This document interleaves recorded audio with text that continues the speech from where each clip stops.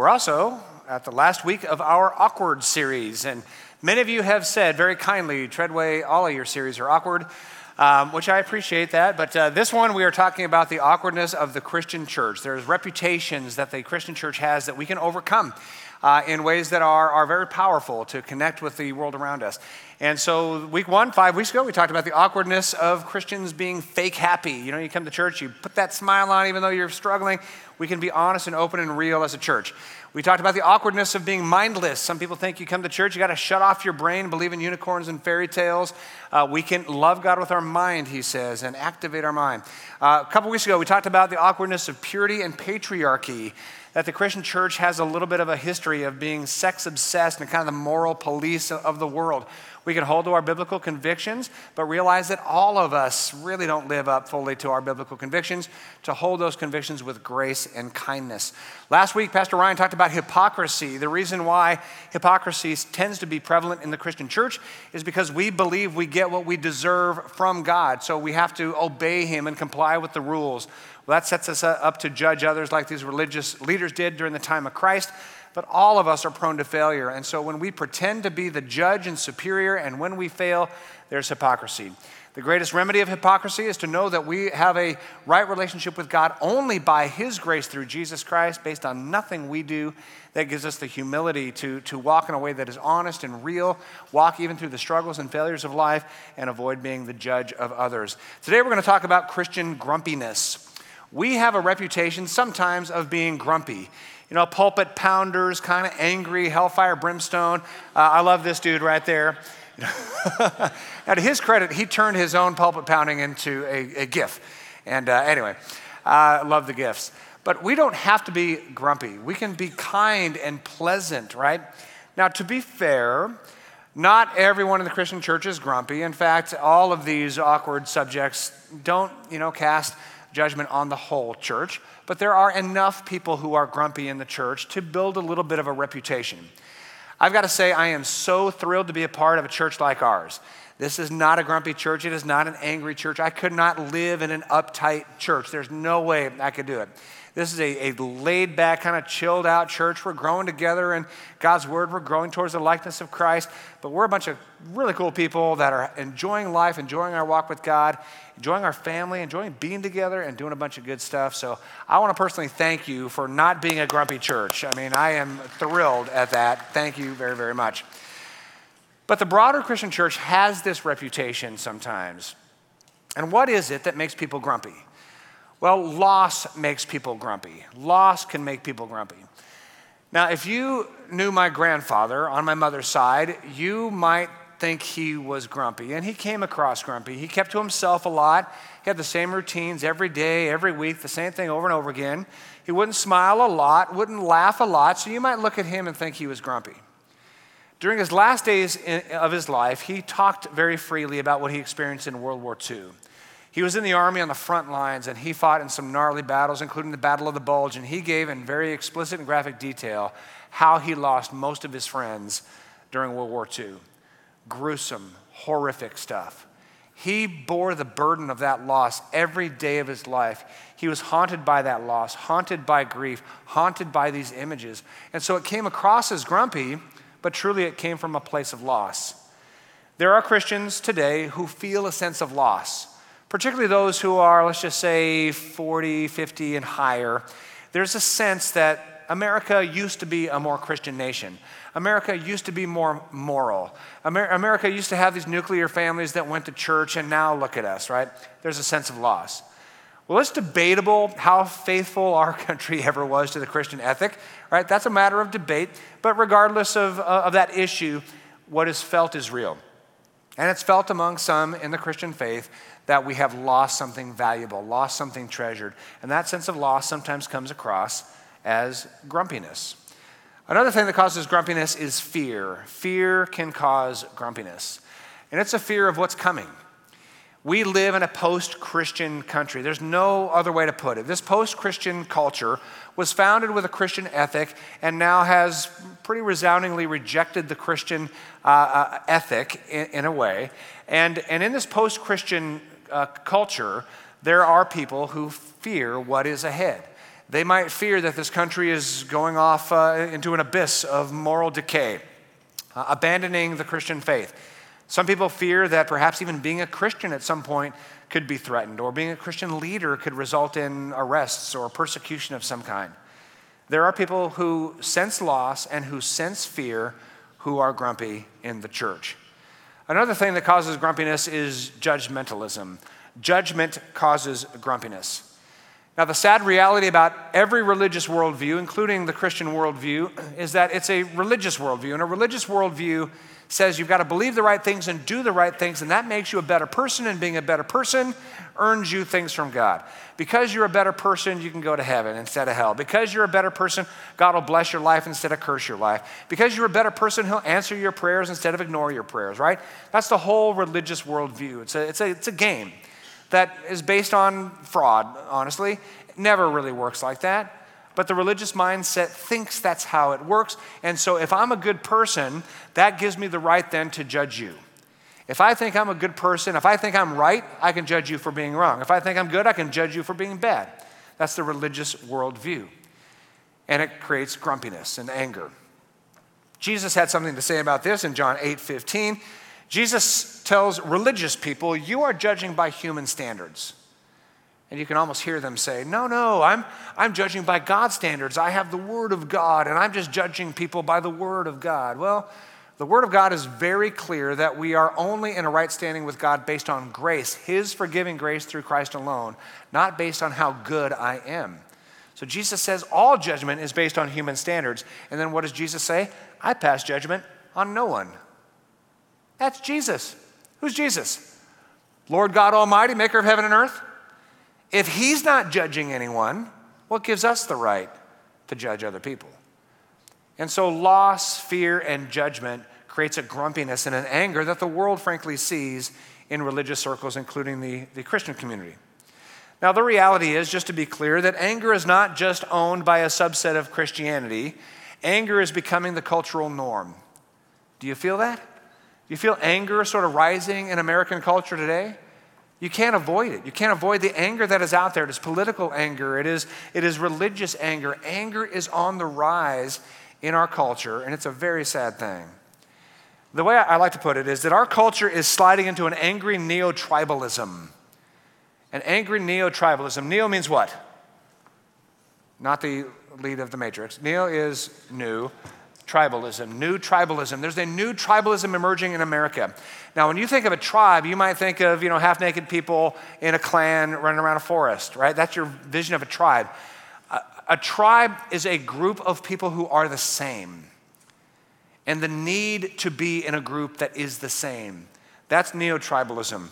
Now, why are we heading into a new form of tribalism? I love the way one person puts it. As the culture slides into postmodernism, people nostalgically look to the comfort, ease, and security of past homogeny or sameness. Now, this is a mouthful. We are in a postmodern culture. What does that mean? Modernism built incredible institutions. It could be institutions of education, institutions of healthcare, institutions of entertainment, institutions of religion, institutions of politics. So modernism built institutions. One of the things that an institution brings is clusters of people who believe the same things or who are like-minded, right? Institutions attract people who are the same into the institution that shares the same values. Postmodernism has blurred those institutions or made those institutions irrelevant. Postmodernism forces the entire world together. Because of technology, World Wide Web, social media, you can't escape the opinions and values of other people. And so we are almost forced right in our face to experience values that are different than us. And there are fewer and fewer institutions to run to for safety. So postmodernism is a culture in which the world is shoved together. And as the world is shoved together, people get nervous about that, and they want a sense of sameness. They want a sense of tribalism. And so they'll nostalgically look back to a time where they were safer, when they were around like-minded people all the time, where there weren't this almost assault of other opinions coming at you every single day, all day. So people are wanting to go back to a tribe, and that's what's happening today. Politics is neo-tribalism. I want to be around people who believe what I believe, and we've got each other's backs, and you affirm me, and I'll affirm you, and those people are the enemies. That's neo-tribalism. Tribes make us feel safe. Tribes make us feel comforted and connected and affirmed. Tribes make our lives a little cleaner and a little easier. And listen, our brains are wired for tribalism. Our brains are wired for safety. Our brains are wired for security, and we are more secure when we are around a lot of people who look like us, believe like us, have the same values as us, because we know we have each other's backs. When it all goes down, we have each other's backs. And so it's very difficult to push past tribalism into a new kind of reality that Jesus calls us to. And we experience tribalism every day. I travel more than I would like to, and as I'm on the road, I listen to a lot of Sirius XM radio. And every time a commercial comes on, I change the channel, so I'm channel hopping all over the place. Talk radio, some music, sports, news. And I listen to a bunch of different news stations. Just the other day, this is just 2, maybe 3 days ago, I'm listening to a left-leaning news channel, and they are detailing the assault that is happening from the conservatives against the liberals. I turn the channel, and immediately I'm on a right-leaning news channel that is detailing how people on the left are assaulting conservatives. And it's just stoking fires of grumpiness, fires of anger, fires of divisiveness. Politics does it, news media does it, religion does it. These are institutions that want money, that want votes, that want power. And the way these institutions get votes, money, and power is by inciting anger. That's been called red meat. Give the crowds red meat. So I brought some red meat here. Give the crowds red meat. Now that phrase red meat comes from dog handling. Now many of you may not be in the industry of dog handling, but a couple hundred years ago it was thought that if you give dogs raw meat, it will make them angry. So that's where the phrase give them raw meat comes from. And so now in political circles, if there's a politician who's giving a stump speech and it's inciting anger and inciting grumpiness and kind of rallying the troops, right? You're saying things that incite people to anger. That's giving the crowds raw meat, as though there are a bunch of dogs out there. You throw them raw meat and they'll just pounce on it and devour it and then be angry and ready to, vote and give money. Politics does that, news media does that, religion does that. And we have a choice to make. We have a choice to make. Do we want to be an angry dog just going after red meat from politicians and religious leaders or whatever? Or do we want to be more civil? Do we want to be nice and kind and pleasant? Do we want to love everyone everywhere? We have that choice. And I'd encourage us to not engage in this angry gamesmanship of people throwing red meat out there. We don't have to participate in that. We can be super chill people. We can be kind and pleasant and loving. We can hold our convictions, but hold them with grace. There's nothing wrong with holding our convictions, holding our biblical convictions in church, holding our biblical convictions in our families, holding our political convictions. No problem holding that, but don't hold them as weapons to clobber people with. Hold them with grace and humility. We can befriend people. We can befriend people who are very unlike us, from different backgrounds and different opinions. I'll close out with that in about 18 minutes here. We can value people over positions. We can value people over positions. We look at God's heart through God's word. We look at the life and ministry of Jesus. Jesus wasn't out here to just give a list of positions to believe in. He says life is all about relationship. He's the Son sent from a relational Heavenly Father to show us the love of the Father so that we can have a relationship with God the Father through Jesus Christ as he lays his life down to forgive the sins of the world and rises again from the dead to give us new and eternal life. This is the heart of Christ for people, not positions. So how can we replace anger with kindness? How can we replace anger with kindness? Let's look at Joseph in the Old Testament. For those of you who were raised in Sunday school, you know the story of Joseph, absolutely cold. One of the most famous stories in the Bible. It's found in Genesis chapters 37 through 41. Joseph was one of the younger brothers. He had 11 other brothers. That's a big family. He was one of the younger ones. Jacob, his dad, favored him more than all the others. Told everybody, hey, I favor Joseph. I'm giving him the cool clothes, right? And so the other brothers resented Joseph. So they did what every brother would do. You get together and you say, hey, do we murder him or sell him into slavery? Right? I'm sure you've had that conversation in your own house. Do we murder him or sell him into slavery? Reuben stepped up, being the very kind one, and says, let's sell him into slavery. So he's sold to a wealthy Egyptian family, and he serves that family well. He rises in prominence in that family. And then the wife of the family accuses Joseph of attempted sexual assault. He gets thrown right into jail. So here he has the injustice of being sold into slavery by his own family, the injustice of being wrongly accused of sexual assault, thrown into jail, and he's sitting there. And what does he choose? He chooses the road of grace. Not bitterness, not anger, not judgment, not wrath. He's a very wise person who is gifted by God to interpret dreams. The Pharaoh of Egypt, the leader of Egypt, knows of his skill, brings him into his household, and he rises to be the Prince of Egypt. That's what the cartoons say, Prince of Egypt. And in that powerful position, there was a famine that hit the land. His brothers that sold him into slavery now have to come to Egypt begging for food, begging for their own survival. And who do they come to? Joseph. What does Joseph do? To be honest, he makes them squirm a little bit, right? But then he gives them what they need, gives them food, comes down to their level and hugs them, embraces them, sheds tears together. We're back together as a family. If you were Joseph, is that how you would respond to your brothers who are deciding whether to murder you or sell you into slavery? Is that how you would respond, with forgiveness and grace and kindness? I've got to look at my own life and think, okay, am I that kind of person? Am I like Joseph, or would I hang on with that loss and with that fear? Would I hang on to a spirit of judgment? Or would I be gracious and kind? Now, Joseph is an archetype of the one that we celebrate and worship. That's Jesus Christ, right? So let's look at the example of Jesus Christ. Jesus Christ came to be a servant of all. And here he was born into a religious community, and that religious community navigated the religious commandments. And so famously, a lawyer comes to Jesus and said, hey, Jesus, what's the most important commandments? Of the 611 commandments in the Old Testament, the books of Moses, what are the most important? And famously, Jesus says this: love the Lord your God with all your heart, soul, strength, and mind, and love your neighbor as yourself. All the 600 commandments of the Old Testament is summed up in love. All the prophets, all of the Old Testament is summed up in love. Jesus says you don't have to navigate all these commandments. Just love God and love others. As God loves you, you love him and you love others. Live a life of love and you will be just fine.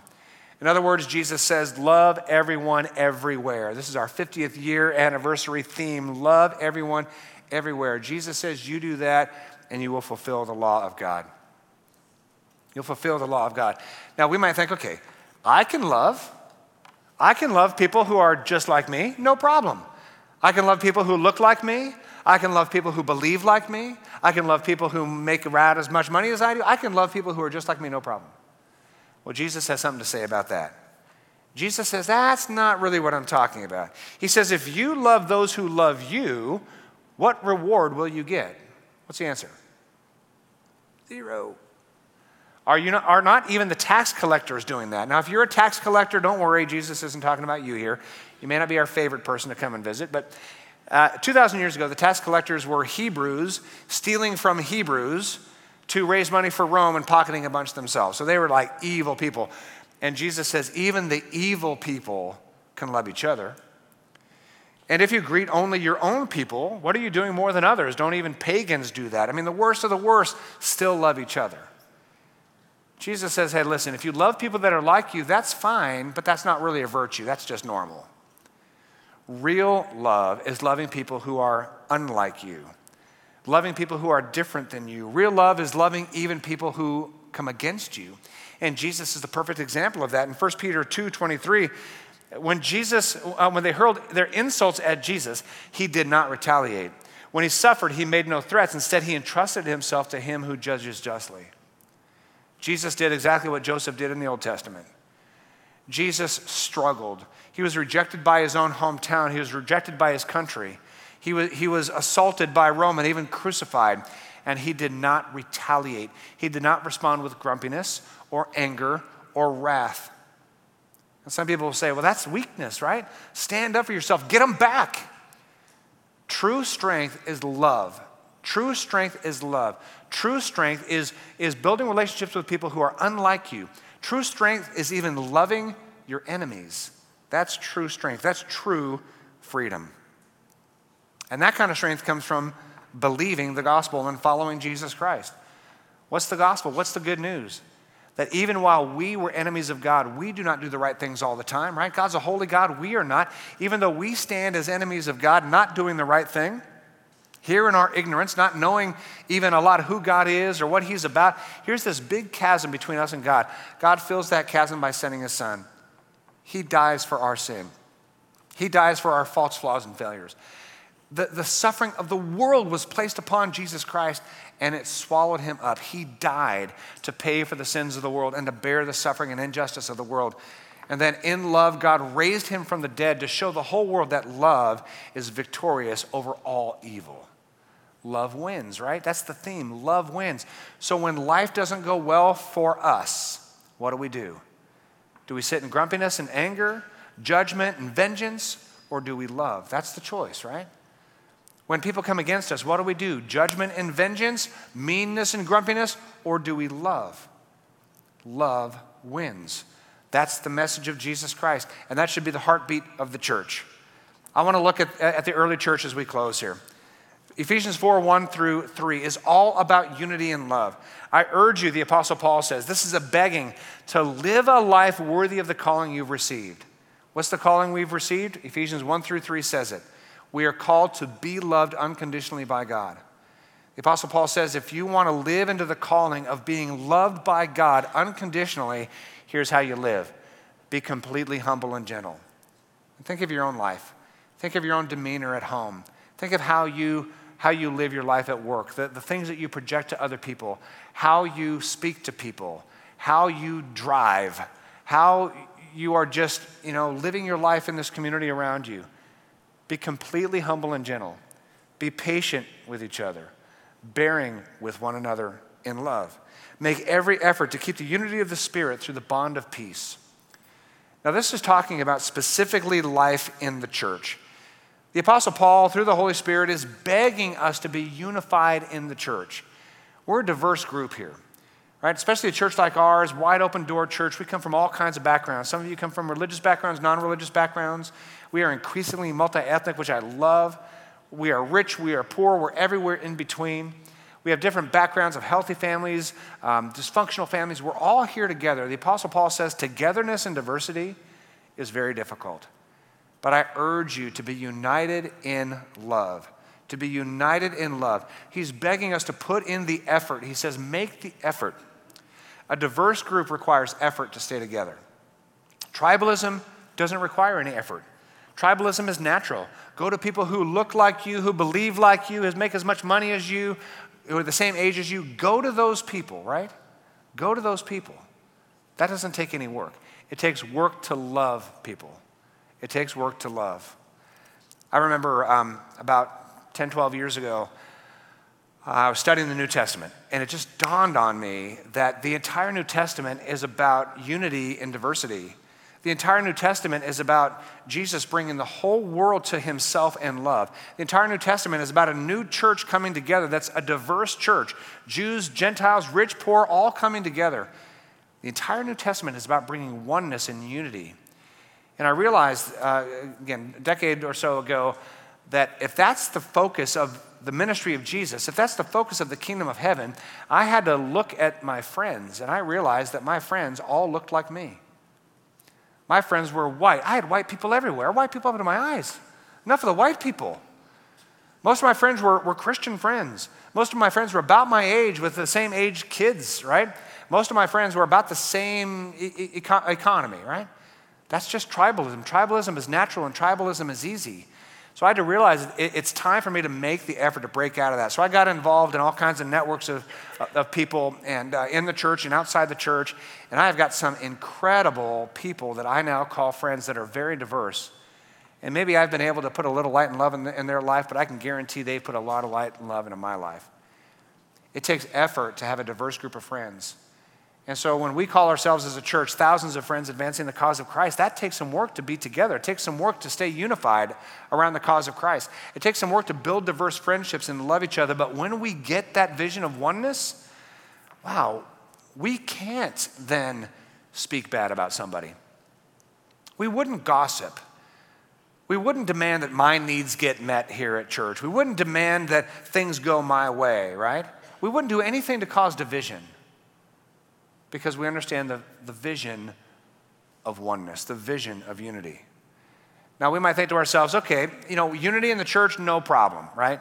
No problem. It's a diverse church, which is great, but we all basically believe the same thing, so I can put in the effort to strive for unity within the church. But what about outside the church? Well, the Apostle Paul again speaks to that in Colossians 4, 5, and 6. He says, be wise in the way you act towards outsiders. These are people who may not believe the way we believe. They're outside the church. They may not be very friendly to the church world. Be wise in the way you act toward them. Make the most of every opportunity. Let your conversation be always full of grace, seasoned with salt, so that you may know how to answer everyone. How do we live outside the church? He says two things, full of grace. Full of grace. Now that word grace in this context means pleasant. Isn't that a nice word? Pleasant. It's nice to even say. It's pleasant to say pleasant. Pleasant.